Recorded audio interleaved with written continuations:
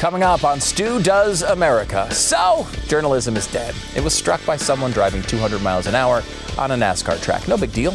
We'll get through it. Manhattan Institute's Brian Riedel reminds us that even though we're still in the middle of a raging pandemic, we've got a massive debt problem to take care of as well. Real glass half full guy, Brian is. And Jason Buttrill from the Glenn Beck program tells us where the money donated to Black Lives Matter is really going. Spoiler, not going to improve Black lives. You can watch Glenn's big special on BLM tonight by going to blazetv.com/Stu. Make sure to use the code Stu because that's how they know you like this stupid show, and you'll save $10. If you're on podcast, do me a favor. Please take a second to rate this show with 5 beautiful stars. Give it the quickest of reviews. It's great. Whatever. It's fine. And if you're on YouTube, click the thumbs up button to indicate you like this video. Why? To defeat the YouTube algorithm robots. The algobots must be destroyed, and we need your help. And thanks to everyone who's subscribed on YouTube. After only a couple months of shows, we've just crossed the 25,000 subscriber mark. You guys are all great. Whatever. Next up, we're coming after you, Dude Perfect. Yeah, we see you. We see you, Dude Perfect. Just 51.875 million subscribers to go. I better get pretty good at flipping water bottles. Stu Does America. Let's start today with a tip about how to read the news. If you hear a story about a waitress who, let's say, happens to be a lesbian, and then gets stiffed on a tip and receives an insulting or threatening message about her sexual orientation on the credit card receipt, it is a hoax 105% of the time. I only say 105% because there is a margin of error, and it might only be as high as 100% of the time. People don't write threatening, racist, or homophobic messages on receipts, especially when their name is on it and they just gave the person their credit card number. Just doesn't happen. Every time it's in the news, we later find out that the waitress wrote it herself. Now, maybe I'm generalizing a tad, but you get the point. It's that brand of story, the Islamophobic receipt, the white supremacist Trump-praising graffiti, the person who was attacked and had a message carved into their skin, and yes, Jussie Smollett, incidents with random nooses. They almost always turn out to be hoaxes. I guess sometimes they're trolls, sometimes they're misunderstandings, but they're basically never what the media says they are. Knowing that background, you won't be surprised that immediately upon hearing about the Bubba Wallace noose incident, I started with a bit of skepticism. But this wasn't some local news story that no one checked out. This was everywhere. Here was the initial tweet from Bubba Wallace. Today's despicable act of racism and hatred leaves me incredibly saddened and serves as a painful reminder of how much further we have to go as a society and how persistent we must be in the fight against racism. Over the last several weeks, I have been overwhelmed by the support from people across the NASCAR industry, including other drivers and team members in the garage. Together, our sport has made a commitment to driving real change and championing a community that is accepting and welcoming of everyone. Nothing is more important, and we will not be deterred by the reprehensible actions of those who seek to spread hate. As my mother told me today, they are just trying to scare you. This will not break me. I will not give in, nor will I back down. I will continue to proudly stand for what I believe in. And then they had the little devil horns rock and roll hand emoji. Okay. I'm not a big NASCAR guy, to be honest, but it's my impression that everyone pretty much loves Bubba Wallace. It seemed that way, certainly, at the race this weekend. I mean, look, everyone's walking with him. It looks fantastic. Everyone's kind of in this big moment of unity. This is a big deal in the middle of a time of racial strife in our country. Yesterday afternoon, I heard an interview, seriously, on a sports station where they called this the most powerful moment in the history of sports. You can be excused for simply believing it was true after this reaction. They wouldn't react like that if there was a question, right? Well, almost immediately afterwards, everyone from hardcore NASCAR fans to conspiracy theorists started pointing out, hey guys, those knots that they've always been on those doors, like back in 2016. I remember seeing them, and then in 2017. There was little knots on the garage doors. In 2018, and there they are again. And then in 2019. And in fact, when you look at the garage door where Bubba Wallace had his car, as you can clearly see, it has been removed. The knot had been removed at some point within the last year. And everyone kind of figured this out quickly. Here's the problem. A noose is not defined as thing to kill black people with. It's defined as a loop with a slip knot that binds closer the more it is drawn, which makes it ideal for, let's say, a garage pull down. If you watch this stupid show, you might remember the point from last week that I made. It's not the act, it is the intent that matters. It's the motivation that counts. A noose is not bad just because it's a noose. If it's being used to be pull down a door, it's not bad. It's a bad thing when it's designed to intimidate or kill people. Yes, this shouldn't be this hard. Yet it does seem to be incredibly difficult for so many media organizations, like, for example, CNN. Yesterday, they posted an explainer about what a noose is as part of their coverage of the NASCAR incident that wasn't, after parenthetically updating the story with a note that explained its entire premise was false. It included links to a supposed rash of nooses being left around the country. It included this line: last week, what appeared to be several nooses were found hanging from trees in Oakland, California. This story from CNN was written a full 5 days after the ropes in the trees in Oakland were discovered to be placed there as part of an exercise equipment for use during the quarantine. They had been there for weeks at least and had been placed there by a black man who said so on the record. Yet almost a week later, it's part of the mounting evidence of hate crimes sweeping America. Now, let's be understanding and generous for just a second. Bubba Wallace reportedly never even saw the noose in question, although he later said he did, but whatever, who knows at this point. In the middle of this insane climate, some oversensitive pit crew member sees something he thinks is targeting his guy in some horrific way. He jumps the gun, and then it escalates and escalates until it becomes the greatest moment in the history of sports. Then the internet debunks it, and so does the FBI with surveillance video. So, great news, right? I mean, the racism we thought existed didn't exist. Let's chalk it up to a big misunderstanding and move on with our lives, right, everyone? Of course not. Here's Bubba Wallace on with Don Lemon. I've been racing all my life. We've raced out of hundreds of garages that never had garage pools like that. So people that want to call it a garage pool and put out old videos and photos of knots being in their as their evidence. Go ahead. I mean, I think using photos and videos of the exact place you said it occurred is kind of a good way to decipher what happened, right? This interview actually got so strange, it even threw Don Lemon. So what are you saying here? Are you saying that you don't believe? Do you believe that it was intended for you in that way, or are you what?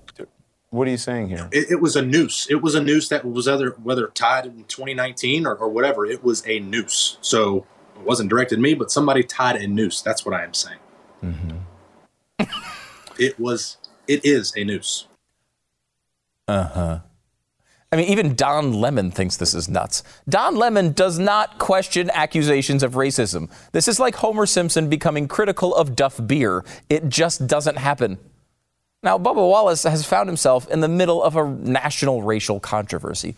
This isn't the time you make your most sensible and sober judgments. Maybe that's something the country as a whole might consider a little bit right now as well. But the problem isn't Bubba Wallace, it's our entire society. The reason this accelerated from 0 to KKK in 3 seconds is because we are looking for racism everywhere we go. We act as if we're Indiana Jones on an archaeological adventure to hunt down some ancient artifact by any means necessary. We have so programmed our society to assign racism as the cause for every bad thing, we are incapable of seeing anything else. To a hammer, everything is a nail. We see this in politics all the time. Why don't you like Barack Obama? Racism. Why don't you want open borders? Racism. Why don't you like affirmative action? Racism. Let me give you one that a lot of people, even in this audience, probably haven't considered. Is there one shred of evidence, one shred, that racism was the cause of George Floyd's murder, as opposed to horrible police work or generalized violence or any number of other factors?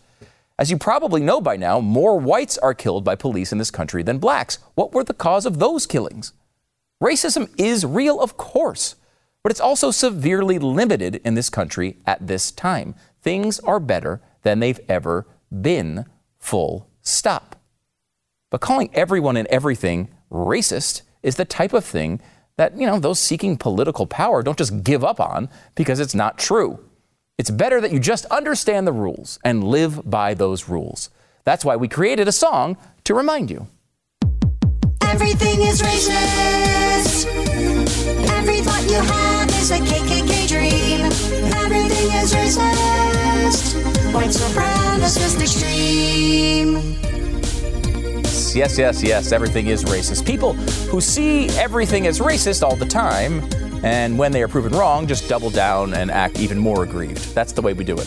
The best example of this might be former ESPN host Jemele Hill, who was let go from her job at SportsCenter because of her extreme allergy about talking about sports. She was then gifted a job at The Undefeated, a website that exists solely to tell you that everything is racist. Now she's somewhere else. The Atlantic, maybe? I don't know. Who cares? Her nonsense is always there on Twitter for us to consume if we want it. After days of calling NASCAR racist, then being proved embarrassingly wrong, she just keeps digging the hole deeper. It was a noose. They just don't believe it was directed at Bubba Wallace. I know facts nor context is your strong suit, but do try to keep up. Oh, it's us that need to keep up here. We know it wasn't directed at Bubba Wallace because it was directed at a garage door. Then the eternally aggrieved Hill tweeted this. I swear I'm not going to spend this day explaining to people that a NASCAR official was the one who found the noose, reported it, and then NASCAR released a public statement. It wasn't the media or Bubba Wallace. Well, it was widely reported that it was part of his pit crew, but that's not really important. It wasn't the media who discovered it, but it was their job to ask some basic questions about it instead of just hashtagging BLM and calling their black friend to tell them how tolerant they were. Who needs the intersectional parody Twitter account Titiana McGrath when you have Jemele Hill? We just have a society full of Jemele Hills right now. Wherever you need something innocuous to be turned into something racist, Jemele Hill is there because everything is racist. Everything is racist. Every thought you have is a KKK dream. Everything is racist. White supremacist extreme. Now, will that song get stuck in your head? Probably. Do you want to be singing out loud about the KKK and white supremacists? Probably not. It's just a safety tip. To Bubba Wallace's credit, he did release a much better statement after having a little time to think about it and possibly giving the password to his Twitter account to his PR firm. Quote, it's been an emotional few days. First off, I want to say how relieved I am that this investigation revealed that this isn't what we feared it was. I want to thank my team, NASCAR, and the FBI for acting swiftly and treating this as a real threat. I think we'll gladly take a little embarrassment over what the alternatives could have been. Make no mistake, though some will try, this should not detract from the show of unity we had on Monday and the progress we've made as a sport to become a more welcoming environment for all. This is a good outcome, and I'm glad Bubba Wallace finally sees it that way. Yet Jemele Hill is still going to Jemele Hill.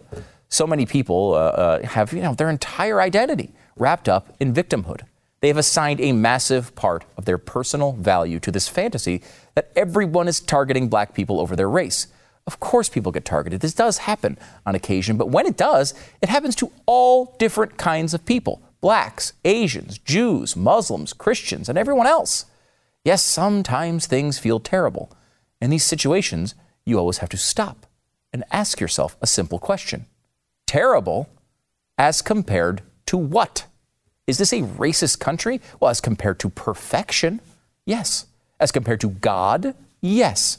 As compared to other countries, at any other point in history, no. We are not a racist country. We're doing this thing better than it's ever been done. Instead of me rambling on about this, let's hear from Dr. Vodi Bacham. I'm never going to be able to pronounce his name right, but Vodi Bacham, who is the Dean of Theology at African Christian University in Zambia. There's two things that I know. Number one, black people in America are the freest and most prosperous black people in the world. Period, bar none. The second thing is this. People outside of America think that we are the most oppressed people in the world. And people actually think that things like George Floyd are happening every day, that they're not an anomaly, but that they're commonplace. And the reputation has outside of our borders, it sickens me and it saddens me, but also the reputation that Black people have, that somehow we are weak and impotent and that we can't do or be anything unless white people do it for us, which, by the way, is kind of racist.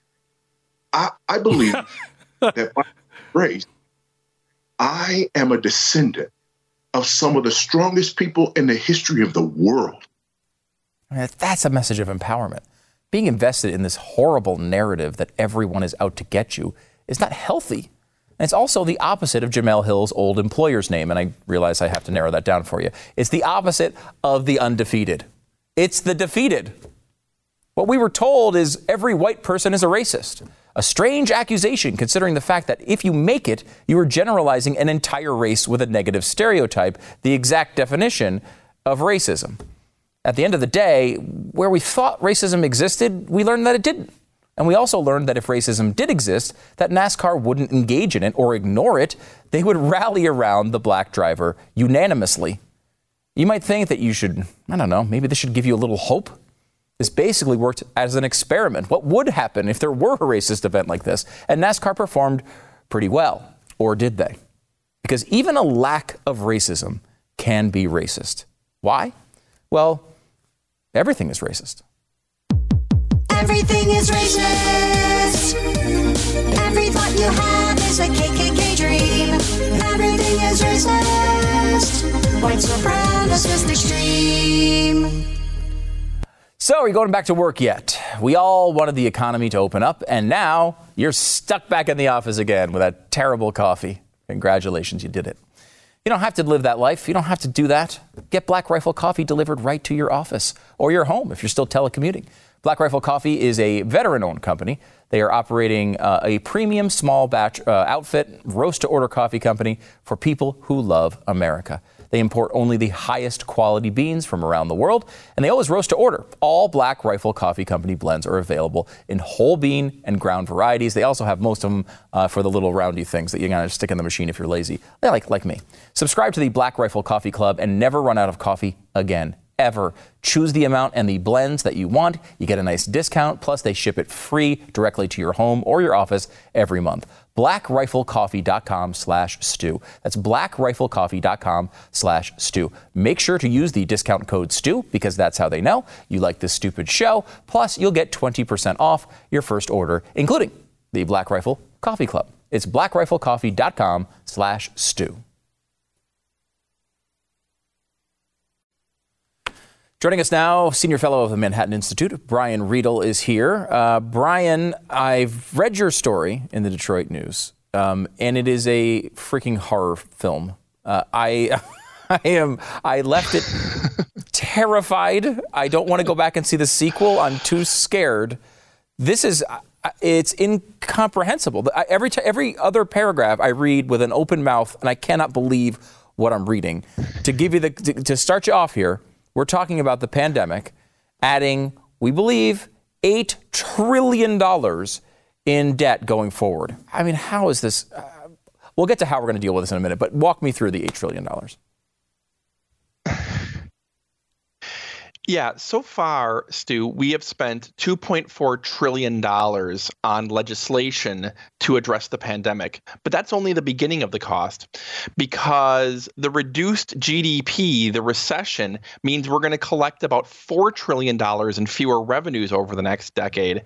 Add about $1.5 or $2 trillion in interest, and you get an $8 trillion addition to the national debt.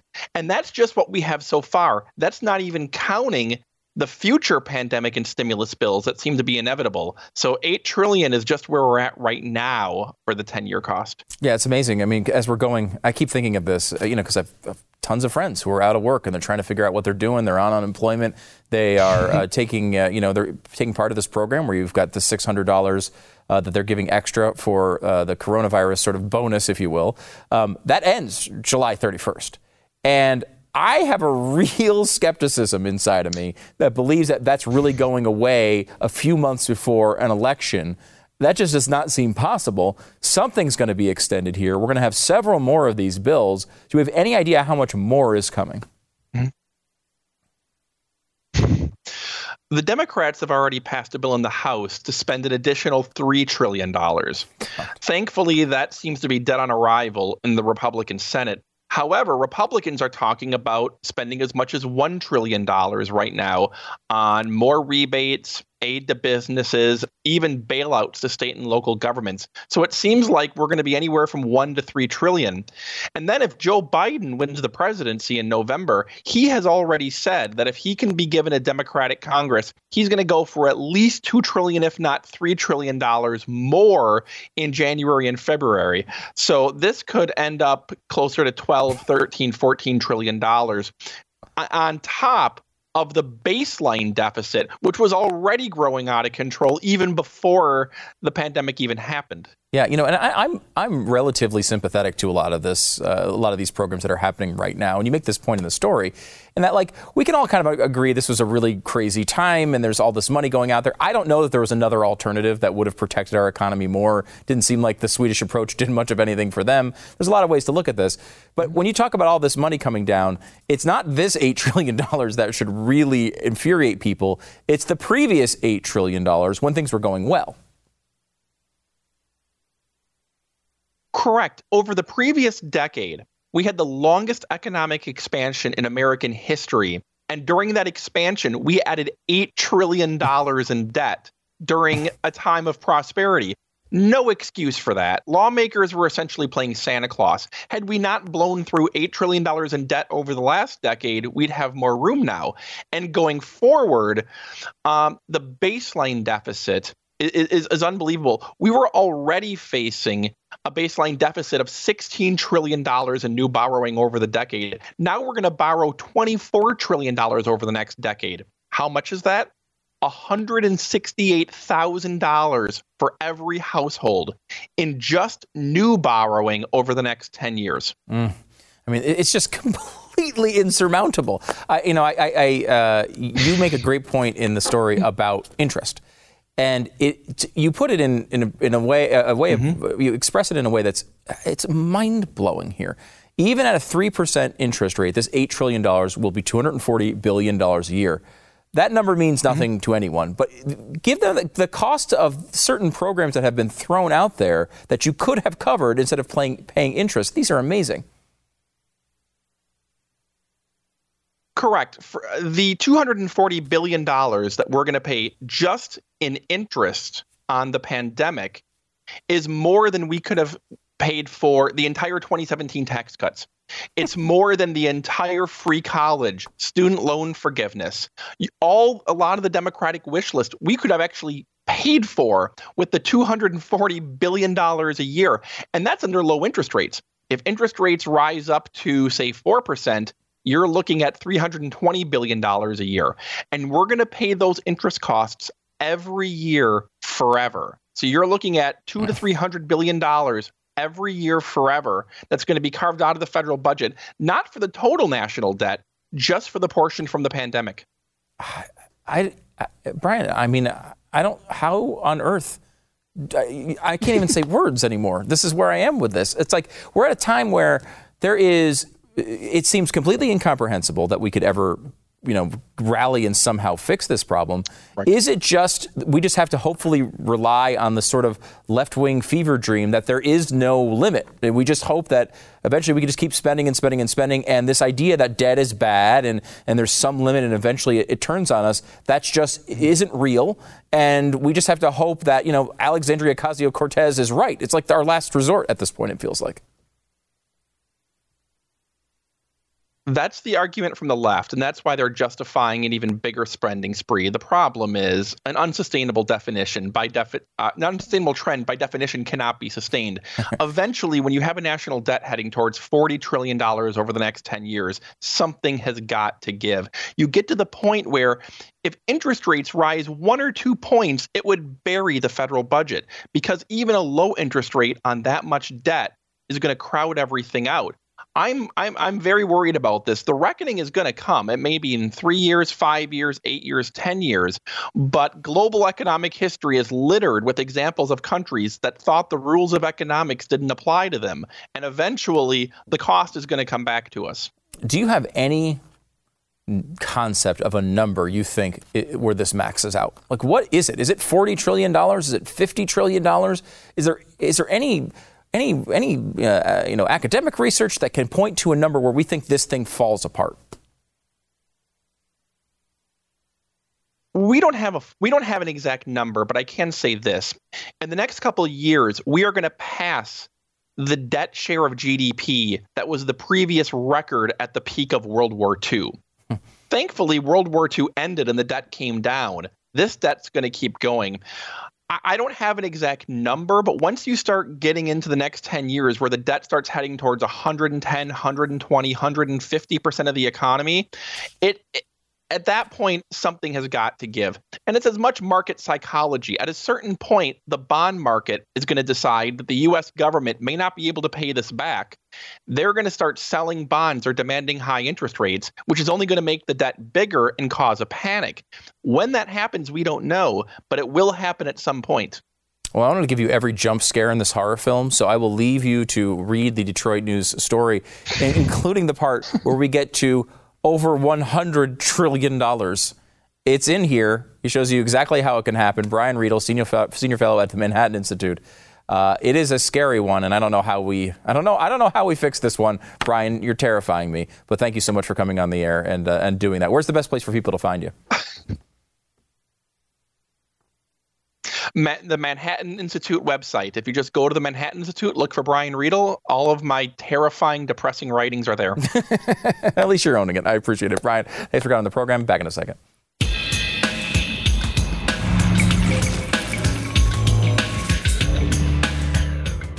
So I had a little bit of a craving earlier today. Could have reached for chips or candy bar. Could have done that. Instead, grabbed for a Fast Blast smoothie. These things are great. I snack on them even on days when I'm not doing the dieting thing and not doing the intermittent fasting thing. They're just great to kill a craving. Intermittent fasting is foreign to a lot of people. Fast Blast, though, not foreign to them. They're the experts. They will walk through the entire process step by step.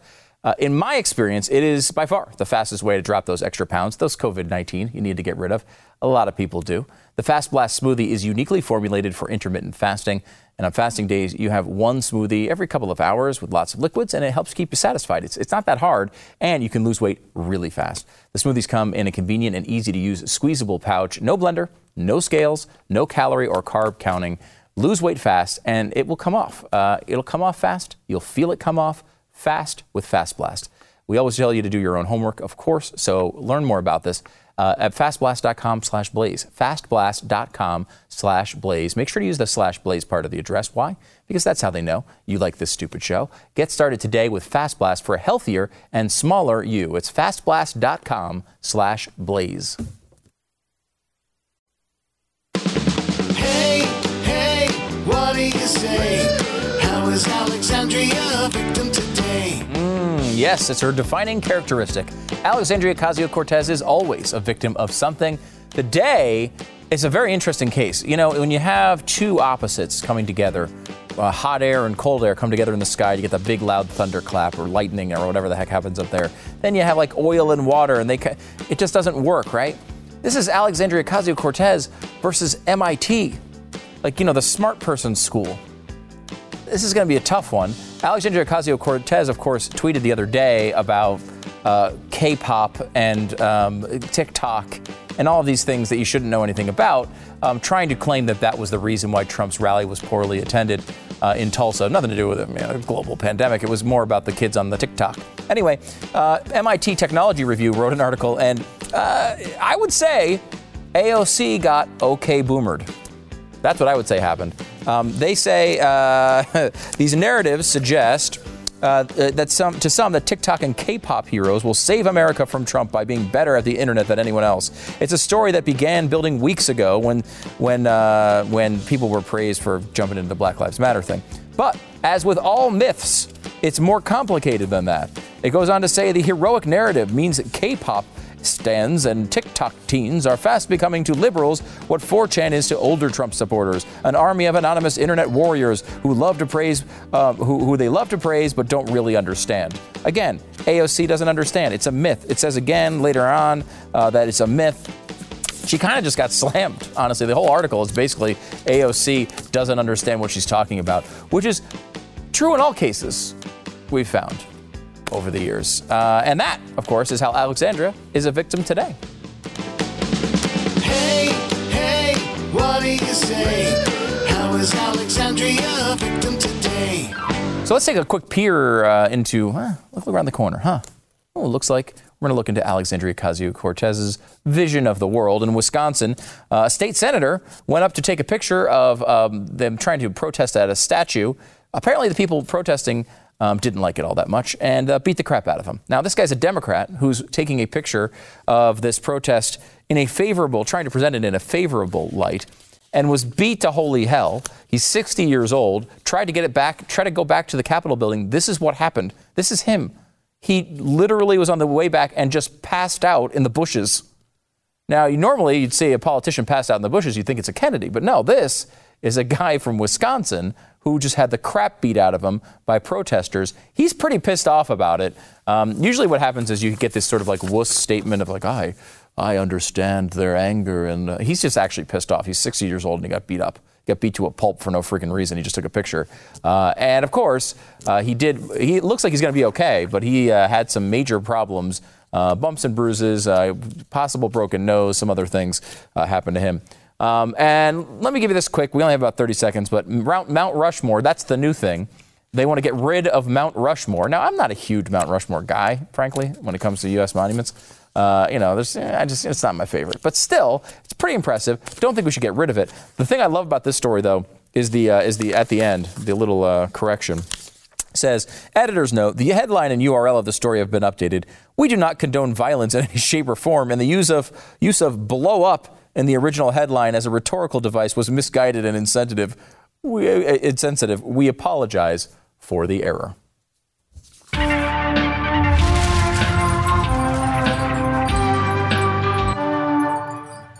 Trying to sell your home is challenging. That's why you need a real estate agent who's going to come in and take charge of the situation. Need the house painted? Well, here's who you talk to. Need to replace those stairs in the backyard? Got the phone number right here. We're going to dial it right now. How about the roof repair? I know a guy, the best guy. He's going to come and do it the right way. That's what real estate agents can do for you. Real Estate Agents I Trust is Glenn's company, and he created it because basically he was going through a situation with real estate that he did not appreciate all that much, did not work out well for him, and decided, is there no way to screen through people like this? How do we figure out who the best agents are and who the worst agents are? Well, Real Estate Agents I Trust has done that work for you already. You can rest assured that you're going to be in the hands of a capable team of people who will see your selling process through from the day you interview them until the moment you sign on the dotted line. Same goes for buying a home. When you choose your agent through Real Estate Agents I Trust, you partner yourself in a competitive winning, this is what they like to say. They partnered yourself with a competitive winning machine, a team of people who are going to see it through to the end for you. It's true, though. RealestateAgentsITrust.com. It's easy. It's fast. The name kind of says it all. RealestateAgentsITrust.com. Go there now. RealestateAgentsITrust.com. Jason Buttrill, he's the head writer of the Glenn Beck program, joins me now. Glenn's newest special premieres immediately after this stupid show. This week, it's $1 Million Question for Black Lives Matter. Jason, I know you put a lot of hours in tonight's special. Scale of 1 to 10, how depressed are you right now? Not as depressed as if you actually donated to Black Lives Matter. Now, if you donated to Black Lives Matter and you watch the special, you're going to be about probably a 12 on the 10 scale on this. Yeah, because, look, Black Lives Matter is different things to different people. To talk radio people, to Blaze subscribers, to people who listen to conservative podcasts, Black Lives Matter as an organization that has all sorts of Marxist leanings, that their heads have come out and said outwardly, I'm a trained Marxist, that their list of demands is suspiciously similar to Occupy Wall Street's demands. It's just another front organization for hardcore progressivism/socialism. If you are a normal person on the street, however, a normal person who's in their office every day, not listening, maybe not that informed, maybe like the Kardashians a little too much, you think of Black Lives Matter meaning I like black people. They shouldn't be shot in the street. They shouldn't be strangled, which we all agree with. But that's how people see it. So they're taking their money and they're saying, you know what, I want to help these people. They shouldn't be. No one should have a knee on their neck for 8 minutes and 46 seconds. Here's some money to Black Lives Matter. What's going on with it?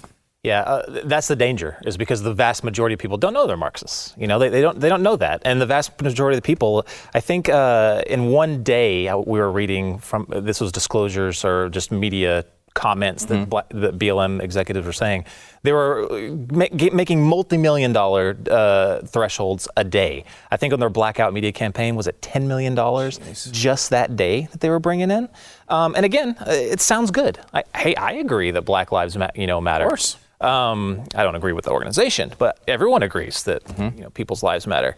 But when you take a look at, and before we get into that, it's become absolutely absurd that you cannot criticize this group. I know. You can't do it. They have risen above accountability. It's absolutely insane. What was that latest poll? 62% favorability rating. That's insane. If there was a Black Lives Matter politician, they'd be the next president of the United States at that favorability. That's almost as favorable as the military, for crying out loud. Yeah. So it's just utterly ridiculous that we're not allowed. So what we've done for tonight is we're not putting this out how we usually do. We usually put it out on Facebook, YouTube, everything. We're not going to give them the opportunity to shut us down. This is only going on Blaze TV network exclusively. And I think for good reason, because when you watch this show, you're going to be like, oh my gosh, this. And I fully expect us to come after us on this somehow. But we started off, I was talking on your show last week a little bit, looking into Act Blue and this, liberal pass-through. But then as I looked through the money trail on this, I found that, well, not only are they using that money pass-through, but the money then doesn't really go to Black Lives Matter. It goes to another pass-through. What is going on here, man? How liberals like to say dark money, those evil Koch brothers, you know what I mean?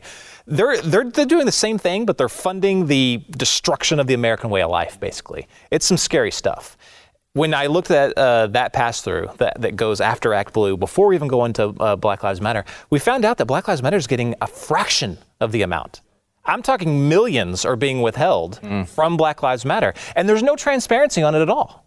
We don't know. No one knows, because they're not required to be transparent about it, where it's going. Yeah, and we actually kind of act like if it went to Black Lives Matter, it would be a good thing. When in reality, it's not, right? I mean, it's because they're not doing the things that the typical person who's donating to Black Lives Matter wants them to do: fight against racism, fight for people's rights. They're doing all sorts of weird socialist stuff, I wish, as they, by the way, claim themselves. Yeah, well, yeah, exactly, in their own words. And I wish I had the figures in front of me right now. But the again, like I said, a fraction of the amount actually gets to BLM. But the actual small amount that does get to BLM, I think it's 80 to 88% is spent on salaries, consulting fees, and travel. So they're getting these awesome salaries. They're flying off to Hawaii. I want to feel bad for these people who are donating, but I just can't. I'm sorry. I want it to go all to parties. That's what sucks. So I think the majority of the people that are donating to them want it to go to black communities. Yeah. I can totally get behind that. I would love to find an organization that is actually giving money to some of these businesses that have been destroyed in the riots in black communities. Yeah. I would give money to that. Totally. But the local chapters of BLM, the ones that are in those communities, only 6% of the full take that Black Lives Matter gets goes to those communities. Unreal. 6%. You know what this reminds me of is the Women's March. The same thing happened where everyone was like, well, of course we like women. Women are great. Women are, they're important, and the glass ceiling and things like that. And then we find out afterwards, like, they had this big meeting where they were just basically bashing Jews and like all this really crazy things going on. They use these causes as a way to funnel money to themselves, which is really frustrating. I want to go, though, and we got all the details. That's coming up tonight. Go to blazetv.com/Stu. Use the promo code Stu, because that's how they know you like this stupid show, and you'll save $10. And I will say, too, I shouldn't be telling you this, but if you do, what is it, fight the mob, I think is the hashtag, or is the promo code. I think you get $20 off tonight only. So, I mean, you can totally abandon me and whatever, just, sign up under that and save an extra $10. Like, that's really important, you rich people out there. But I will say, I want to go to the Flynn thing, because this is something you've been following closely. Flynn, Peter Strzok, a lot of new stuff coming out in that world. And there's been so many things going on. I honestly haven't seen too much on these latest developments. Can you walk us through them? Yeah, so let's start at the top. So the appeals court finally said, hey, to this crazy judge, throw the case out. This case is trumped up from the beginning. This is basically what the judges are saying. Trumped up by the FBI. In many cases, they were actually altering documents and emails to try and make him look more guilty. And Susan Rice was sort of in on that, it seems like, right? Right. Well, I mean, there's a lot more to come out on Susan Rice. Yeah. And I think that's a problem with this case in general. I think most people are confused on it because it's like, think if you just walked up to one of Glenn's chalkboards, after a show and you just looked at a sliver of it, you'd be like, what in the holy heck is that? Right. You would not know. So we're getting slivers of chalkboards, basically. This sliver right here with Peter Strzok, and this just came out, I think, yesterday, were his handwritten notes from a meeting in the Oval Office, and this is the one that Susan Rice, memorialized, that they were going by the book. But it was a January 5th, 2017 meeting in the Oval Office. Peter Strzok was there, and he wrote little handwritten notes on it. Now, there's been many different, accounts of what went on there, but I want you to consider the timeline on this. This is January 5th. On January 4th, just the day before, the FBI, the head of the Crossfire Hurricane investigation, said, "Hey, we're not looking into General Flynn anymore. He is, inconsequential. He did nothing wrong with Kislyak. Not only that, but we're throwing him out of the entire scope of the investigation to begin with. We're shutting it down." The very next day, they're in the Oval Office. And you have a few things that are said as per these notes. One, you have President Obama himself saying, look into this and put the right people on it. Now, I'm sure he would defend that and say, what I meant was the right people, the most competent we have, the most trustworthy we have. Within the FBI, that's going to have a hard time finding them, it appears, within the leadership, not the lower levels. Yeah. But put the right, what are we supposed to think about that? Does the right people mean competent, or does that mean Trump haters? Right. It appears Trump haters. The people who are going to find the right stuff. Exactly. And again, in context, the FBI has already told him there's no there. Yeah. Not only that, but in those notes, Director Comey himself in these notes says, hey, those Kislyak Trump call, or Kislyak General Flynn calls, it's legit. That's a direct quote. Legit. So it's Comey saying, hey, what do you want me to find here, basically? Yeah, interesting. It's legit. I will say, too, I'm reading the Bolton book to kind of see what I can understand and what I can take out of that. One of the first things Bolton says in there is that Trump was, I believe his word was, exonerated from the Russia accusations. I mean, even Bolton is saying that there was nothing there. Yeah. Pretty interesting, considering it's not exactly a flattering book from Donald Trump. We got to leave it there. We're out of time. Jason Buttrill, he's the head writer of the Glenn Beck program. Thanks for stopping by. Again, the news special tonight, 9 p.m. right after the show. $1 Million Question for Black Lives Matter. BlazeTV.com/Stu, and you can use the promo code Fight the Mob, I believe it is, and save yourself $20. They don't need your $10. They're already Glenn. All these people over here, they're too rich already. At some point, you've earned enough money, as Barack Obama used to say. Back in a second.